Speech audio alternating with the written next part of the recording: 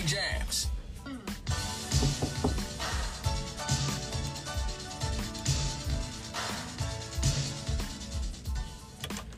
K-Jams 105.3. You're sitting there pretty with me, your favorite Radio Reverend, Preach Easy in the morning. How you doing this morning? I hope that this Sunday morning is going easy as your gospel should be. If this is your first time with me, then allow me to reintroduce myself. They call me Preach Easy, not because I'm easy on the eyes, but because I believe the gospel should be easy like your Sunday morning. That means here on K-Jams 105.3, we're going to be diving into the nitty gritty. You know, answering the questions that you ask yourself in the middle of the night, like, who am I? What is my purpose? Why did God make me? Well, I believe all the answers to that are real easy because they start with you. The journey getting there can be a little tough, it can get a little difficult, but that's where I come in. As your favorite Radio Reverend, as the most poppin' podcast pope. Oh yeah, I'm on all streaming platforms, so that means all you gotta do to stay tuned in is type in Preach Easy wherever it is that you listen to your music or you get your podcast. Heck, I made it so simple, you can even type it in on Google. You just type in Preach Easy. That's Preach, put a little space in between, E.Z. And that'll keep you tuned in and up to date, especially as we are continuing on into our biblical interpretations. Last week, you didn't miss me, I missed you. You know, the storm knocked out a lot of power, but now we are back in the groove. But 2 weeks before that, we were diving in talking about the literal interpretation of the Bible. We were looking at Jonah and how to take it as if it was true and biblical, historical knowledge. But now we're looking at it from an allegorical perspective. So if you missed last week's or 2 weeks back, our word from 2 weeks back, then you can go ahead and dive into whatever it is that you get your podcast. You can even type it in on Google. You just type in Preach Easy and it'll be the latest episode that was up. But before we dive into the new word, talking about allegories and a new interpretation of the Bible, let's go ahead and gather up our challenges, our issues, our problems that we may have been carrying with us for the past week, the past month. Lord, it may have been for the past 2 weeks, 2 years, however long it's been. Let's give those challenges, those issues, those problems and situations over to the Lord now so we can focus and see what God has in store for us for this moment. So go ahead, gather up those challenges, those issues, those situations, and let's go ahead and breathe them on over to the Lord. Just exhale,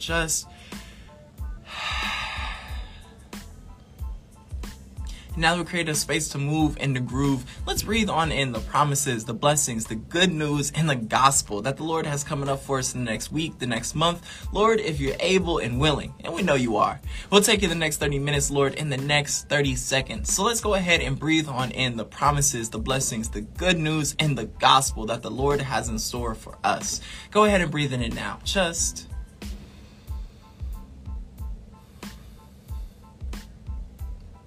And now that we've centered ourselves, let's go ahead and dive on in, talking all about biblical interpretations. One of the greatest difficulties for almost all Christians or people who want to follow the faith of Jesus is simply reading the Bible.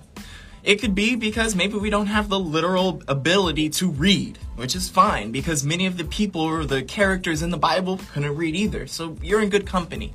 Maybe it's just because of the presentation or the language that's used. The these and thous are too much for us.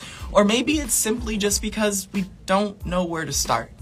For many of us, we would simply just think you start at the beginning of the book. Like all books, you start at the left side of the book. You begin in Genesis. But that may be how the Bible is constructed and put together, and it may be attempted to create a chronological order, but that's not even the reality and the way of how the books were put together. See, if you didn't know, the Bible isn't just one big, massive book, but it's actually a collection of 66 different books that are bound and compiled together. That's why the text and the words are so small on the page, because they have a lot to fit onto there. See, these 66 books were compiled over about 2,000 years with over 100 different authors throughout decades, if not centuries, of division or difference between them. And in order for us, as modern-day believers, as modern-day followers of Christ, or people who simply want to know and be better than we were yesterday, in order to receive all that the Word has in store for us, in order to receive all that God is trying to reveal from this book that's compiled upon 66 other tinier books, well, we have to go about reading the Bible with different interpretations. This is because every book in the Bible, every author that presents, every parable and story has a different interpretation that the author wanted to get across. And by trying to read the Bible in just one interpretation, one sitting, one go at it, we really miss a majority of what God has in store for us. Now, this series isn't to argue that one interpretation is better than the other. Instead, I would argue that all of the interpretations, literal, allegorical, moral, and mystical, are necessary to fully understand the Word of God. 2 weeks ago, when the storm wasn't bothering us, we were able to look at the literal interpretation of Jonah. Now, if you don't know Jonah or if you missed it, I'll catch you up real quickly. Jonah is simply a prophet in the Old Testament. Now, Jonah is a prophet from Israel, and he's destined and called by God to go and speak to the people of Nineveh, the Ninevites, and is meant to ask them to repent. But Jonah runs away from his calling. And as he's running away, he's followed by a storm which goes and sinks or threatens to sink the ship that he's on. And so in hoping to save the people nearby, he jumps into the water where he's consumed and swallowed by a whale. But instead of dying like everybody else, Jonah lives in the whale for about 3 days before having a come to God moment in the belly of the beast. And then finally, in that moment of coming to God and having a conversation, Jonah finally gets over himself and fulfills the calling and destiny that God calls for him and for the people of Nineveh. Now, last week we looked at a literal interpretation. If we were to take everything that's presented in Jonah as fact, as historical and scientific truth. But now we're looking past that. We are looking at what's called allegory. Now, if it's been a minute since you've been in English class, or it's even been longer since you've paid attention to an English class, allegory is just a word or a phrase that means to mean more. There's double speech behind it. Now, allegory comes from the Latin word allegoria, which again just means to mean more. Now, an allegory can be a story, an image, a poem. It can be a rap song or a lyric where it's simply meant to represent more than simply what's said there. It's the double speech that literal interpretations don't have. Now, many of us are familiar with an allegory. When we think back to Jesus, or oftentimes the parables that Jesus says, we recognize and read those parables as oftentimes not being true or factual because Jesus doesn't refer to any of those characters by a name. Instead, they refer to them as the son, the master, the owner, whoever, instead of giving them a name, showing how it's not real. But the difference between a parable and an allegory actually isn't much. The only difference is a parable is smaller, where an allegory is bigger. So you can have a parable within an allegory. Allegories are just stories or songs, poems meant to tell you something more. And allegories, or this double speech, is very common amongst oppressed people, especially African Americans and people of oppressed descent. This is very true, especially for the Israelites, because back and forth they were oppressed. And the story of Jonah is actually an allegory for this cycle of oppression, the cycle of leaving God only to find themselves oppressed. If we look at the story of Jonah as a story of allegory, where everybody or everything, every event is supposed to represent something more, we can focus on 3 major characters or pieces in the story of Jonah. We can focus on Jonah, because he's the titular character who the book is named after. We can talk about the fish in the storm as one of the main set pieces, especially the fish in the modern day. That's what people focus on. And then we can talk about Nineveh, the town or the destination, the destiny upon which Jonah and the people of Nineveh are trying to achieve. First, let's talk about Jonah.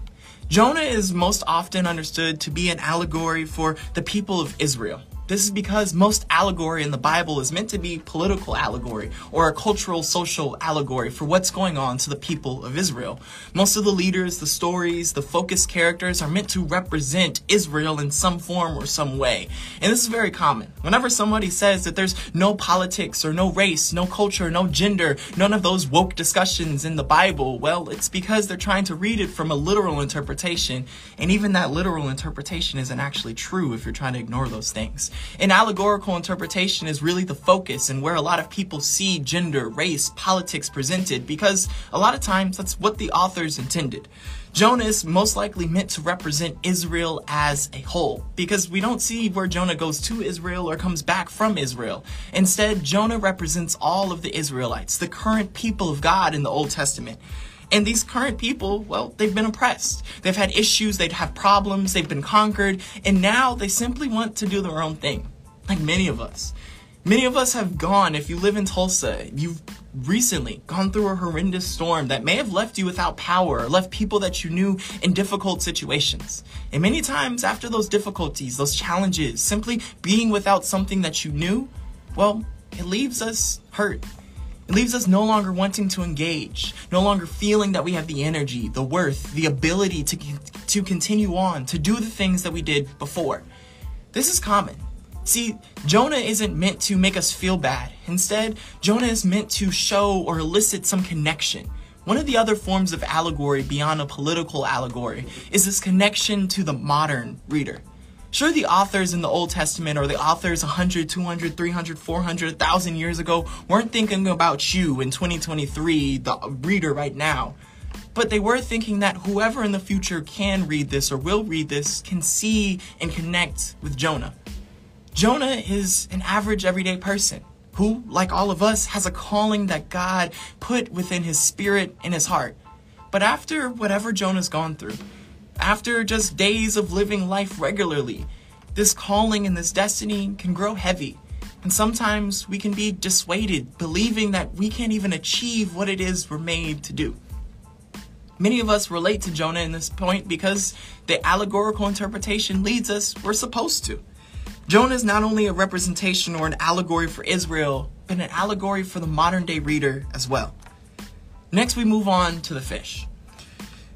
Now, technically, the Bible doesn't call, many modern readers will think, fish. It's supposed to be a whale, but the Bible doesn't actually call it a fish or a whale, it just says a big fish, and potentially the wording is really difficult.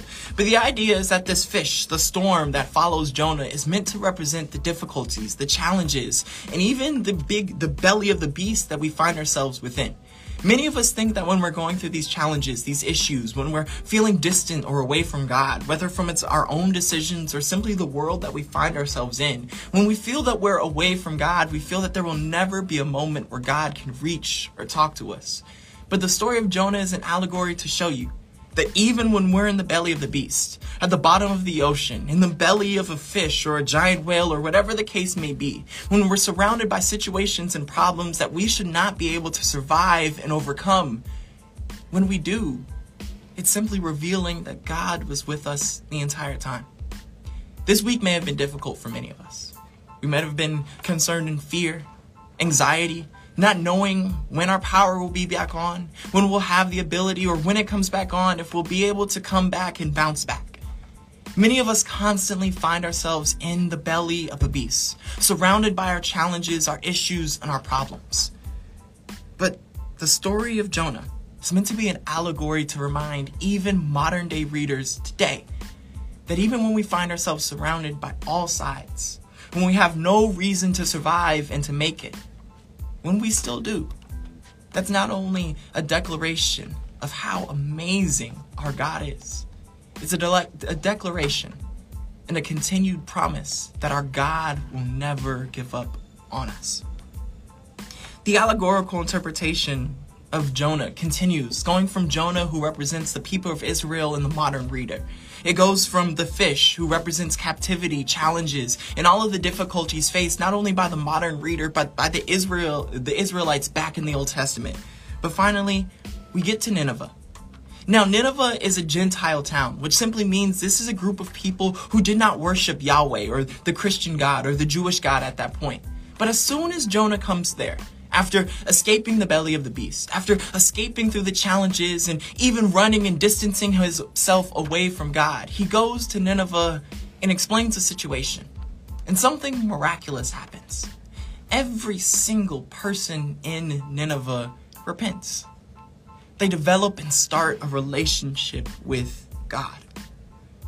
Nineveh is meant to represent those who are outside of the kingdom.